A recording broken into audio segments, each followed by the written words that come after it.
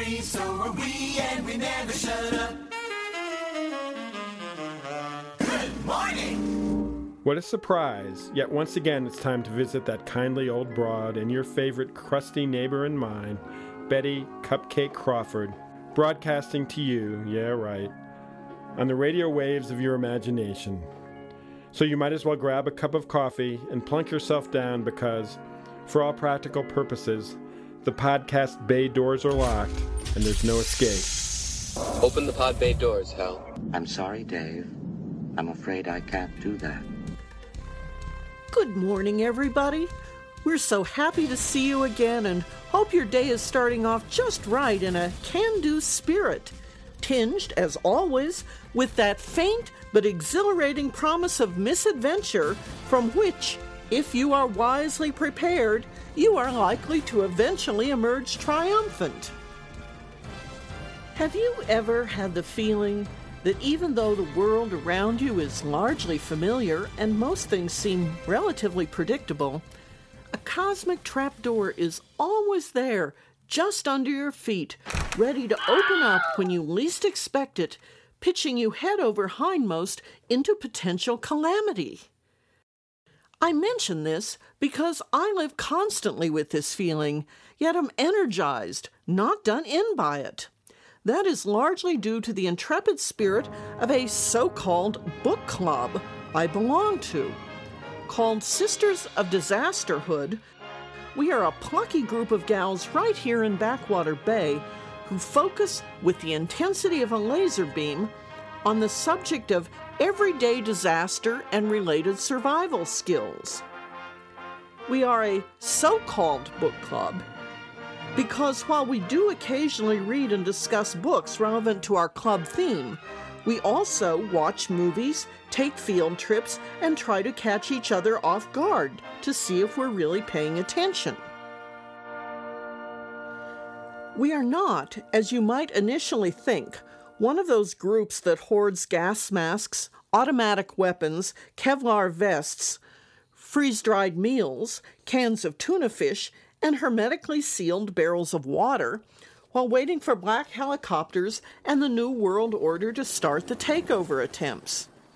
We aren't socking in for the day we can reinstate the gold standard, accelerate the robbing of the poor to benefit the rich, or clear-cut the national parks. Nor are we attempting to shore up the Republican Party as it would like by any means necessary. Rather, we prepare ourselves for everyday disasters that might catch us unaware in the natural world, the workplace, even our own homes.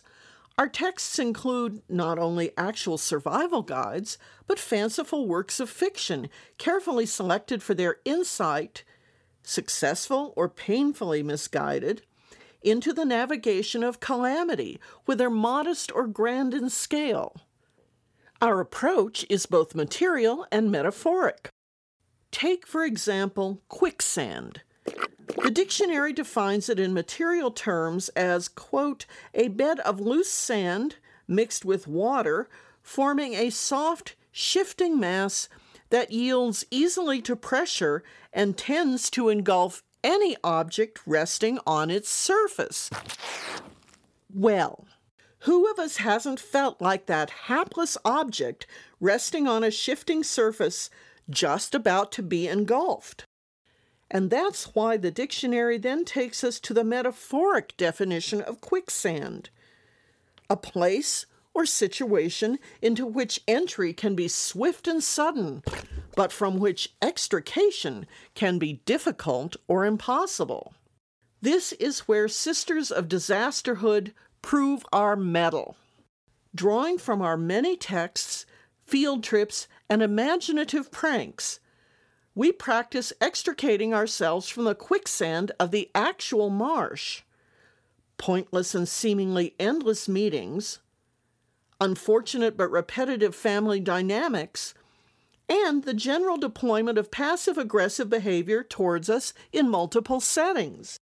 We learn to not struggle against the quicksand, actual or metaphoric, but rather to survive, as the complete survival manual of the National Geographic Society suggests, by treating the quicksand as a fluid on which we must float. Keeping ourselves balanced and on top, rather than miring in more deeply, we then slowly move ourselves snake-like, one limb at a time, towards solid ground. So, marsh, meeting, kith or kin, surviving quicksand is just one essential skill you will want to have. That's why Backwater Bay's own Sisters of Disasterhood so-called book club has compiled an annotated starter list of essential Disasterhood survival texts.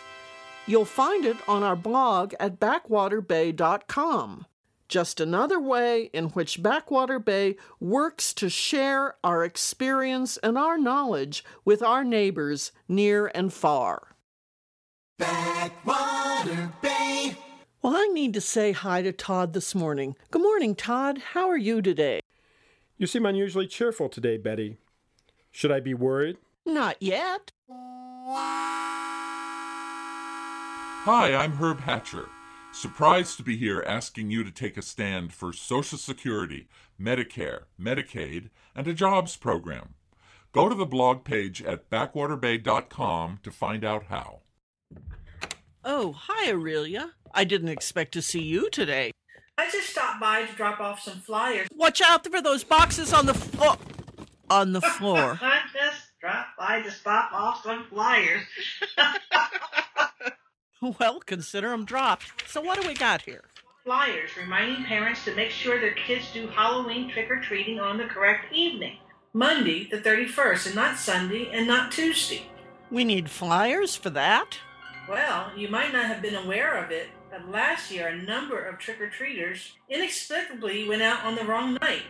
It's a bad combo. People in grotesque disguises showing up at your door at night unannounced. And demanding things, too. I never thought of it that way. So it caused trouble last year? We had over 30 calls from terrified residents, and one neighborhood watch group actually set up barricades. A first grader, somewhat tall for her age, was pepper sprayed. We're a jumpy society. Clearly, then, a timely reminder. Youngsters of Backwater Bay, no wayward or inopportune trick-or-treating this year. Please stick to a dependable date. Moms and dads, please check your calendars. And residents of Backwater Bay, when you answer that door on Monday night, don't automatically reach for the pepper spray. Oh, for heaven's sake. Betty, get those geese away from me now. Oh, nothing to worry about. It's just Tempest, our resident time-telling goose, and his faithful mate, Fugit. Get them away! Make them go away! All right. Todd, could you come give me a hand here? Yeah. You're on your own, Betty. Come on, Tempest. Come on, Fugit. Let's go into the front office. I'm sure Todd's got a nice herring for you. That was a close call. You can get down off the chair now. Thank you. You seem a little rattled. Why don't I just make a nice cup of tea? No, I'm fine. Just a little surprised, that's all. I don't believe I've ever seen you so upset. I knew, of course, about your terror of aquatic reptiles encountered in unexpected settings, but this is a new one. I know you're trying to get out the door, but I think it might help to talk about these things. I've been frightened by large waterfowl ever since I was accosted by a flock of swans as a child. Swans? But they seem so tranquil. Not in hungry groups of 10 or 12. It was summer. I was sitting by a large pond in the park, just another big city kid in Gotham, reading a book by Virginia Hamilton and dreaming of the future. Well, that sounds idyllic. My mom was keeping an eye on my younger brother who was trying to catch a frog.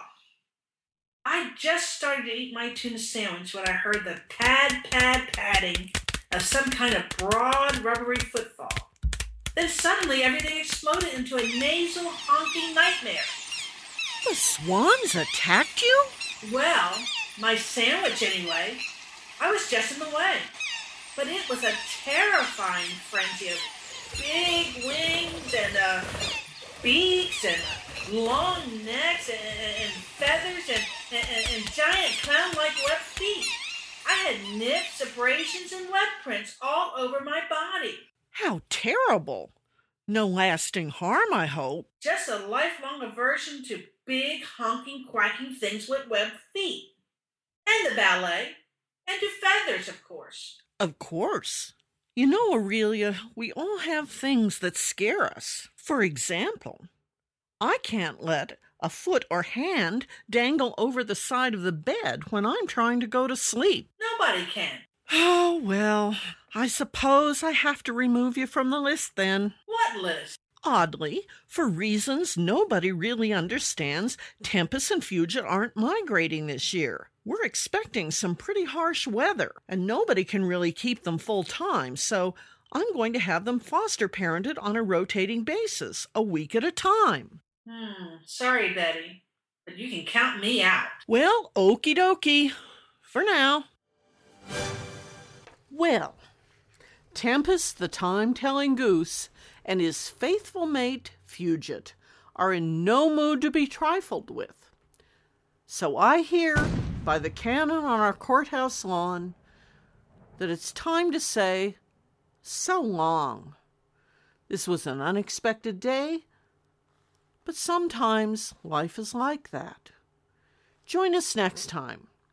For Backwater Bay, this is Betty Cupcake Crawford saying, we're glad you're here. And until we see you again, let me say, like my mother always said to me, you have a good day, dear one. And if you do, I will too. Backwater Bay, hinterland views. Backwater Bay, hinterland news. Where speech is free, so are we, and we never shut up.